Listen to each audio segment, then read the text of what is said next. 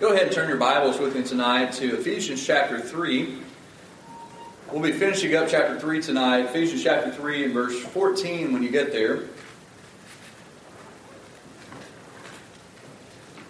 Ephesians chapter 3 and verse 14.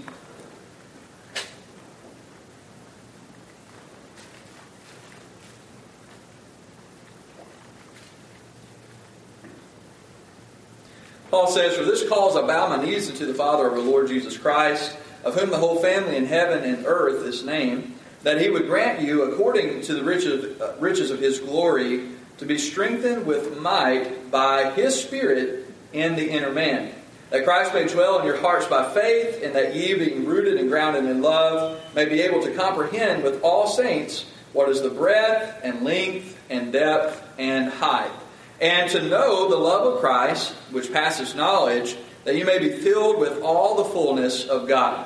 Verse 20, "Now unto him that is able to do exceeding abundantly above all that we ask or think, according to the power that worketh in us." Verse 21, "Unto him be glory in the church by Christ Jesus throughout all ages, world without end. Amen." Let's bow to the Lord in prayer once again. Father, I pray that you bless the reading of the text. God, direct me as I speak. Give me the words to say. Use this for your honor and glory. We pray in Jesus' name. Amen. Now, I want us to, it's been a little while since we've been in the book of Ephesians.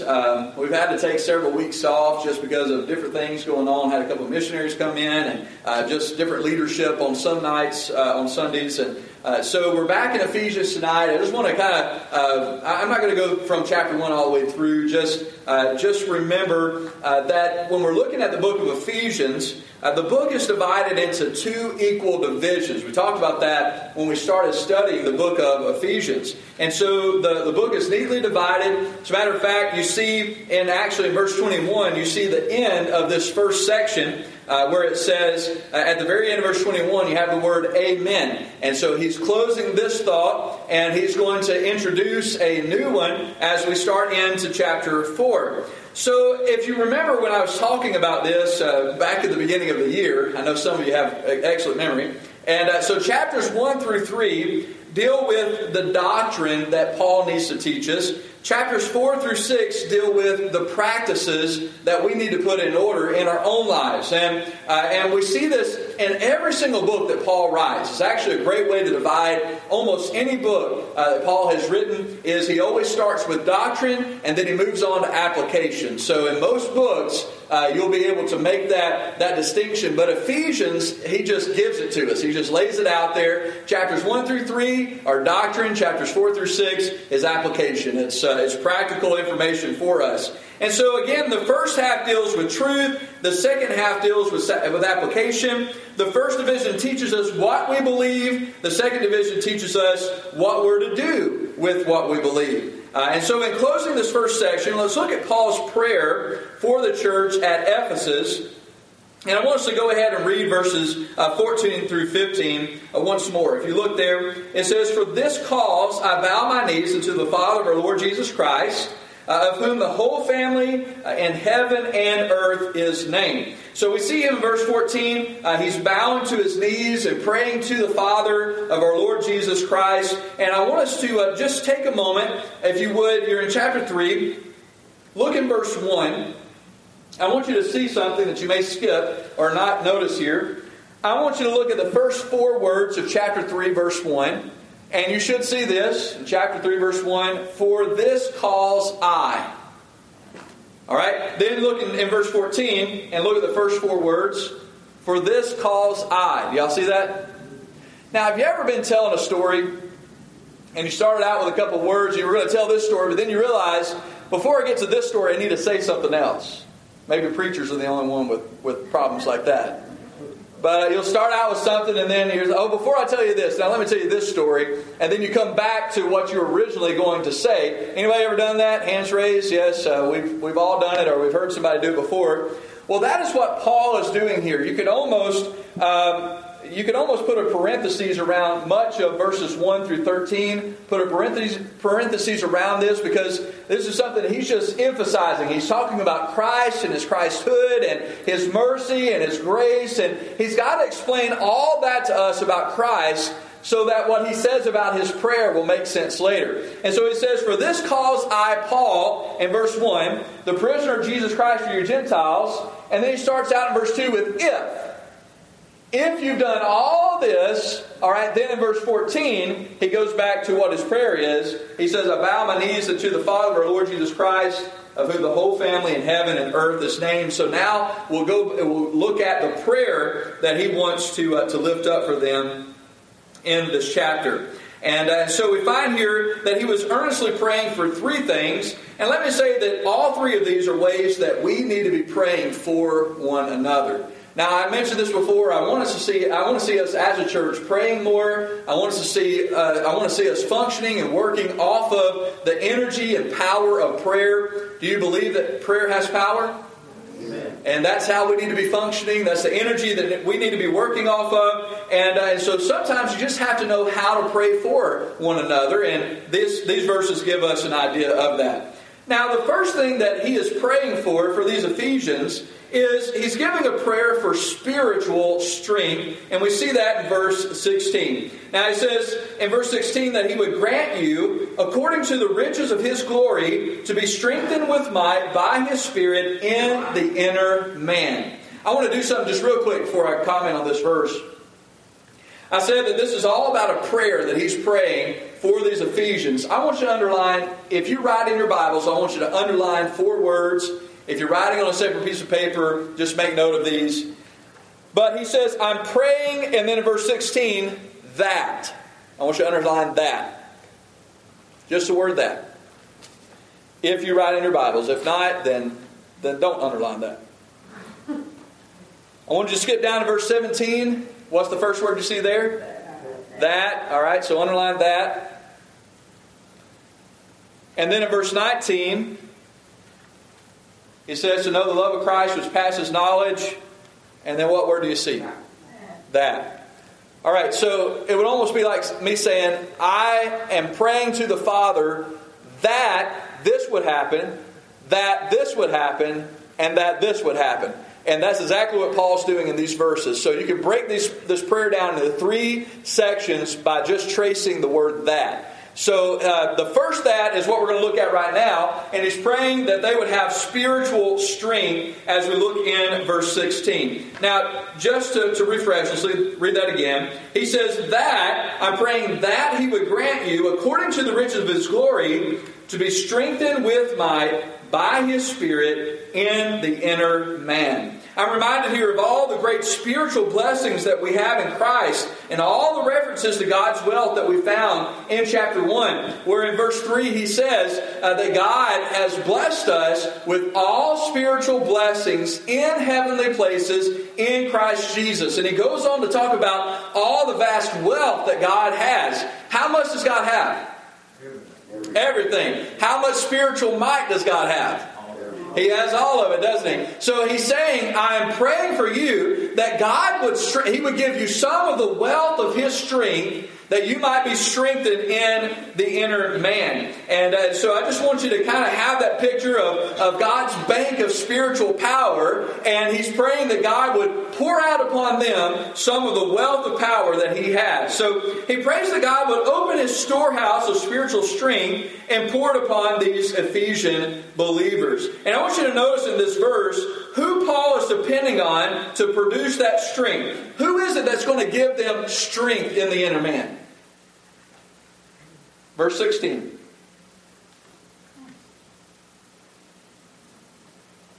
It's okay, you can answer. Do what?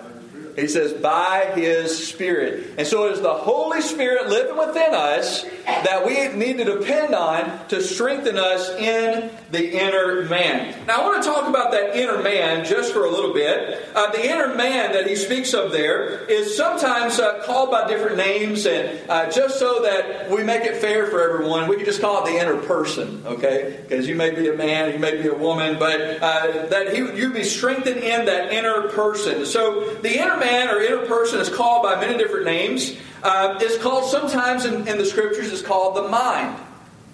And the mind is where we think. Sometimes it's called the heart, which is where we feel. Anybody in touch with their feelings tonight? Nobody's in touch with their feelings tonight? Anybody ever accused of not being in touch with other people's feelings? All right? So what is it? You're not being considerate of their heart and their feelings or their emotions. And so sometimes that's considered the inner man. Then you also have the will, which is where we desire things. And you have, sometimes it's called the soul. And the soul is who you are. Now, understand this. When you die and they put your body in the ground, you aren't in the ground, are you? You're somewhere else. Now, where are you? Well, that depends on what you did with Jesus while you were alive. But if you trusted Jesus, you are in heaven. Your soul's in heaven. And if you didn't trust Jesus, then your soul is in hell. Your body is just the shell that you're walking around in. But that inner man is where he's saying that we need to be strengthened. So much of our energy and time is spent on trying to condition this outer body or this outer flesh. We want to get into this shape. And so, what we do is we take pills so that we'll lose weight, or we take this so that we'll do that, or we try to find some quick scheme to get our bodies into shape the way that they need to be. When really what we need is we need our inner man or our inner person to be conditioned a little bit. Because if I had self-restraint, or if I had the ability to put myself in subjection to the Spirit of God, then much of the things that I deal with in the flesh wouldn't be an issue. You see, my body is healthy enough to go to the gym every morning, but my mind sure don't want to. Anybody ever have that problem? It's hard to wake up that early in the morning. And I know that if I don't do it later in the day, I'll never get there. So guess what I don't do? I don't go to the gym. By the way, I'm supposed to get up tomorrow morning and go to the gym, but I've been supposed to be doing that for a long time. And so we'll just have to see how that works out. But I don't need to pray that my body would be strengthened and disciplined to get up tomorrow morning. It's a mind problem. It's the inner person. And that's what Paul targets in this verse, is that inner man or that inner person. This is where most of our battles are going to be fought, and it's where most of us struggle the most. Isn't it baffling how many Christians are struggling with discouragement or anxiety and depression? They struggle with anger and sadness and envy, which is jealousy. They struggle with pride and greed and lust. And I'm not talking about just everyone. I'm saying Christians are struggling with all of these things. Now, these are things that everybody struggles with. But listen to me. We're supposed to have the remedy for that, Jesus Christ. And if any man is in Christ, he's to be a new what? A new creation. Old things are passed away. Behold, all things become new. But how many Christians who have been made new creations are still struggling with the old problems? What's going on? There's a problem somewhere with the inner man. There's a problem somewhere with who they are inside. Now, we can take all the things that I just mentioned and we can break them into those categories. You can talk about discouragement or anxiety or depression. Those are problems with the mind. You can talk about anger or sadness or envy. Anybody ever struggle with anger or sadness?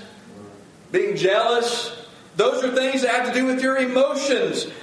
We all struggle sometimes with pride. Anybody ever been prideful? Yeah, absolutely. Or be greedy or have lust towards things that you shouldn't be desiring. Well, that all has to do with the will. But it's all found in our inner being. Most of us have become weakened in our inner being. Our minds, wills, and emotions are completely out of control. And so, where do we need to be praying for one another? We don't need to pray for a person's body so that they'll get up and get in church.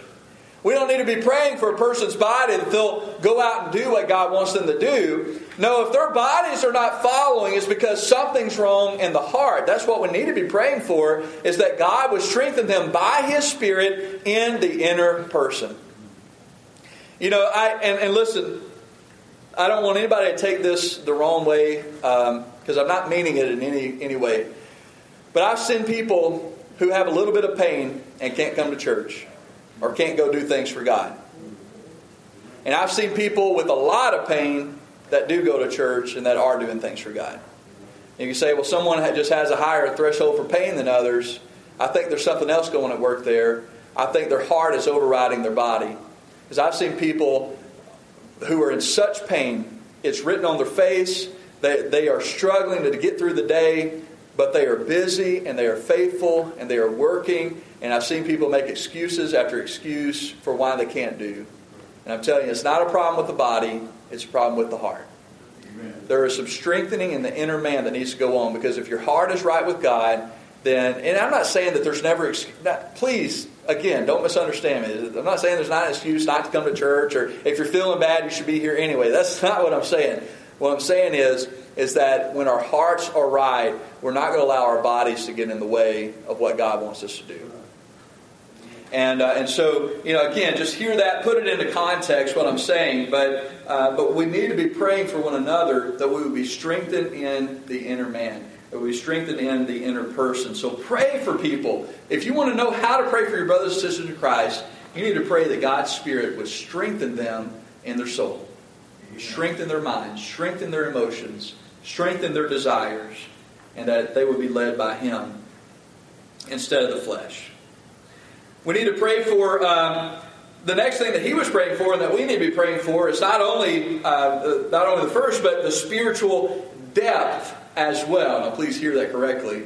Not spiritual death, but spiritual depth. All right? PTH. Look at verses 17 through 18. It says there in verse 17 that Christ may dwell in your hearts by faith, that you being rooted and grounded in love may be able to comprehend with all the saints what is the breadth and length and depth and height. The second part to Paul's prayer was for the Ephesians to have a deeper understanding of Christ in their lives. I want us to look at his words for just a second. In verse 17, he says that he's praying that Christ may dwell, verse 17, Christ may dwell in your hearts by faith. The word dwell there is very interesting. He's not saying that he wants the Spirit to come in and dwell in their hearts. That's not what his prayer is.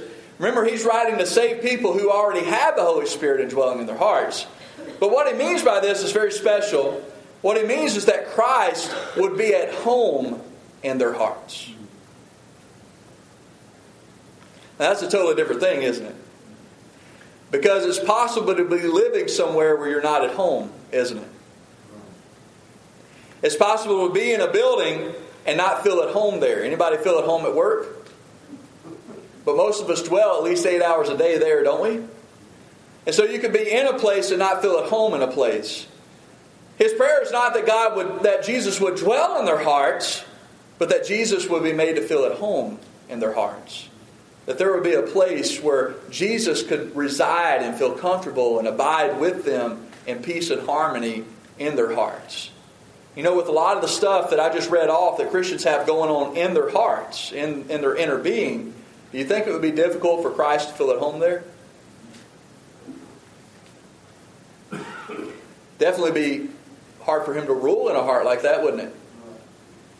And so he prays, first of all, for spiritual strengthening, but then he prays for a deeper understanding of Christ's place in their lives. I want you to notice that he says that he wants Christ to dwell in them by what?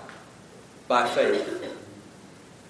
Would you say that much of the things that we dealt with on the list before could be solved by faith in Christ, by true faith in Christ? Next, he says in verse 17, that ye being rooted and grounded in love. That the word "that" there may be another thing that you want to underline. I didn't tell you to do that, but maybe another one of those "that's" that you want to underline. He prayed that they would be rooted and grounded in love. And then in verse 18, his prayer would be that they would comprehend the breadth, the length, the height, and the depth. And the word breadth there, you could just replace that with the word width. So he wants us to know how wide, how high, how deep, how tall. Of course, the love of Christ is what I believe that's referring to. That we would know just how great and how big the love and the riches and the spiritual blessings that we have in Christ truly are. Now, I want you to notice a few of the terms here as we go back through there. I want you to notice in verse 17 that we have a couple of words here. We have the word faith. We have the words rooted and rounded, and grounded, in verse 17. In verse 18, you have the word comprehend. And then I want us to jump down to verse 19. And we haven't got there yet, but verse 19 has the word know. To know. Now, often what we do is we separate the idea of knowledge from experience. And if we're not careful, what will make these verses all about is education. That Paul wanted them to be more educated in the things of Christ. You ground your faith by obeying the rules. This is kind of what we've been dealt in church. You're rooted and grounded by doctrinal teaching. So if you want to ground somebody or root them in the love of Christ or the work of Christ, what they need is they need a series of doctrinal lessons that are going to help them to get there, right? You know more by studying more. But I want you to understand tonight that all those are important. But that is not, and what Paul is talking about here when he uses this word, is not only about information. Louis Giglio, I don't know if anybody's ever heard of Louis Giglio, but if you haven't, it might be difficult to spell, but try looking up some of his stuff on YouTube. But there's a video that I want you to watch, okay? It's about 10 minutes long, and once you get into it, it won't feel like 10 minutes, I promise you. But his name's Louis Giglio, but you don't need to know that. All you need to type in is The Gospel According to Krispy Kreme. Alright? Just type in YouTube, just go to YouTube, The Gospel According to Krispy Kreme. And what he does in that video, and I still want you to watch it because he does a much better job than I'm about to do. And I'm not going to tell the whole story. But what he does is he talks about Krispy Kreme and he gives out a whole bunch of facts about Krispy Kreme. He tells us where Krispy Kreme came from. He tells us that it is the best donut in the world, you know. And he says that many times throughout the video. He tells us when it was started and even what the philosophy and the motto of those that began Krispy Kreme is. He talked about the fact that when you drive by, I can't remember exactly what the sign says. Can anybody help me? Those lights come on and it flashes what? Hot, fresh, something like that. Now. Is that the other word? Next time you go by Krispy Kreme, look, because I can't remember what it said. He talks about the fact that you can call the hotline. He even gives the hotline number. You can call up the hotline and you can talk to them about Krispy Kreme and find out more information about Krispy Kreme. But having all that information does you no good unless you've ever taken a Krispy Kreme donut and put it in your mouth. And he makes a statement that Krispy Kreme does not exist for you to know when it got started and know all the facts about Krispy Kreme. Krispy Kreme exists so that you can eat a donut. And then he actually takes a donut and eats it in front of the whole crowd. And they all start booing, I think, or yelling at him because they didn't get one. But the truth that he's bringing out here is that we can know a lot about God. And most of us could rattle off a whole lot of information about God. We could talk about God created everything in the beginning, talk about who God is and what God is, rattle off information about the Trinity. We could talk about, His eternal being and being omniscient and omnipotent and omnipresent. And we could rattle off all this information, but that is not the same thing as having a personal, real relationship with Jesus Christ or with God. So it's one thing to know a whole lot about someone. It's a completely different thing to really know that person and to know them by experience. And really in Hebrew thought and in biblical thought, you can't separate one from the other. You can't really know something or you can't really know someone unless you met them and experienced them and spent some time with them. It's impossible to truly know something until you have experienced it for yourself. Now listen, I could have read a whole... Have I told y'all that I went to Hawaii, by the way? Nikki and I went to Hawaii back in February, just in case anybody didn't know that. Have I mentioned that yet? I can't remember. Now, we had this opportunity to go. So what we could have done is we could have bought a whole bunch of Hawaii books and read everything that we could about Hawaii and not gone. Or we could have gone and experienced Hawaii for ourselves and come back and told you about it 7 million times and everything that we saw and everything that we did and show you all the pictures. But you see, I did read quite a bit on Hawaii before I got there, but it was totally different to experience it for myself. Same with Israel, same with Washington, D.C., or any of the places that we go. You can read up on it all you want, but until you experience it and get to know it for real, hands-on with that thing or that person, then you can't really know it.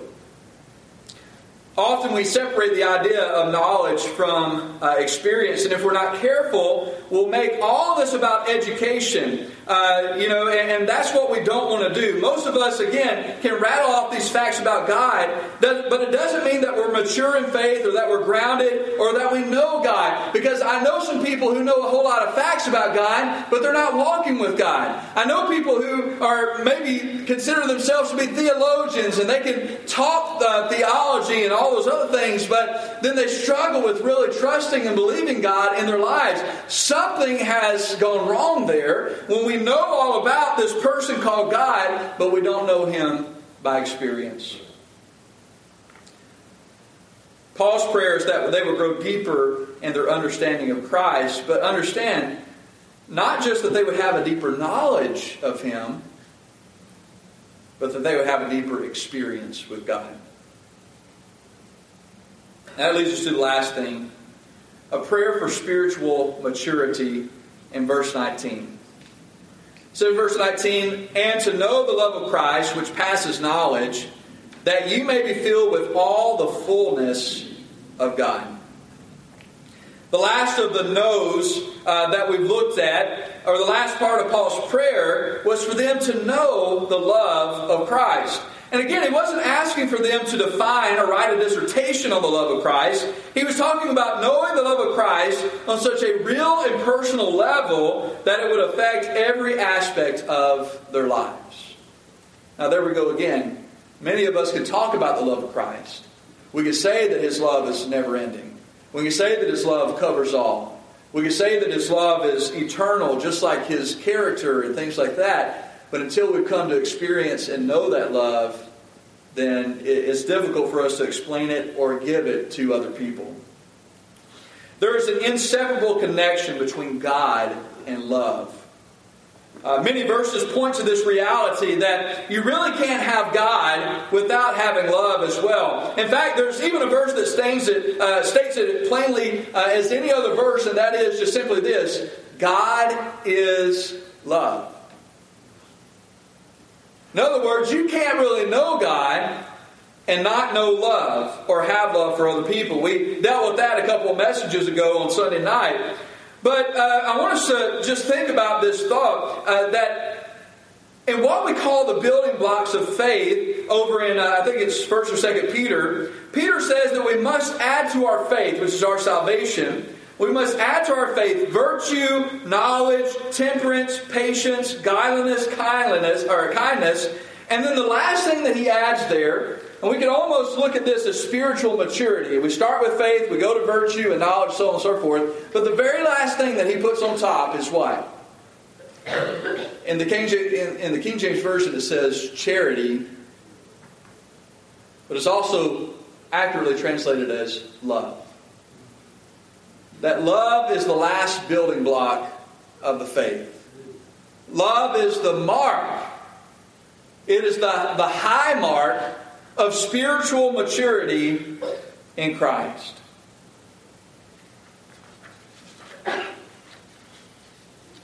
Not just the ability to love, not just the understanding of what love is, but when we allow love to flow freely through every thought, through every word, and every action.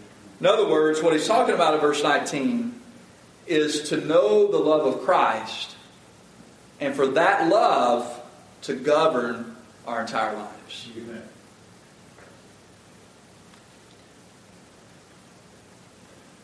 Let me say it like this. I've been a part of many churches in my days. I don't have a whole lot of days, but I've been in a lot of churches. And I met a lot of people that were very knowledgeable about God's Word. They were some of the meanest, most cantankerous, ornery people that I've been around. Even more so than some non-Christians that I knew. And they knew the Bible, and they could spit out about God's love and things like that. They didn't know how to show it. And I met some old country church people just some faithful saints of God who may not have been able to memorize any scriptures, may not have been able to, to rattle off all these facts about God, but love poured out of their lives. And I'd rather spend a day with that one than I would with the other. See, maybe they didn't know all the facts and all the details, all the Greek words for love in the New Testament, but they were filled with the love of Christ. Amen. And I want you to know that that is the mark of spiritual maturity, not how much you know about love. Right. Now I want you to see that it's right here in verse 19. It says, to know, not only in head knowledge, but by experience, the love of Christ, which passes knowledge. Wait, I just caught something. It says to know the love of God, which passes what? Knowledge. That you may be filled with all the fullness of God. You can't be filled with the fullness of God and not be filled with His love. That is the mark of spiritual maturity. I want us to end our message on verses 20 through 21. He closes this statement and this section of the book of Ephesians by saying this, now unto Him that is able to do exceeding abundantly above all that we ask or think, according to the power that works in us, unto Him be glory in the church, by Christ Jesus, throughout all ages, world without end. Amen.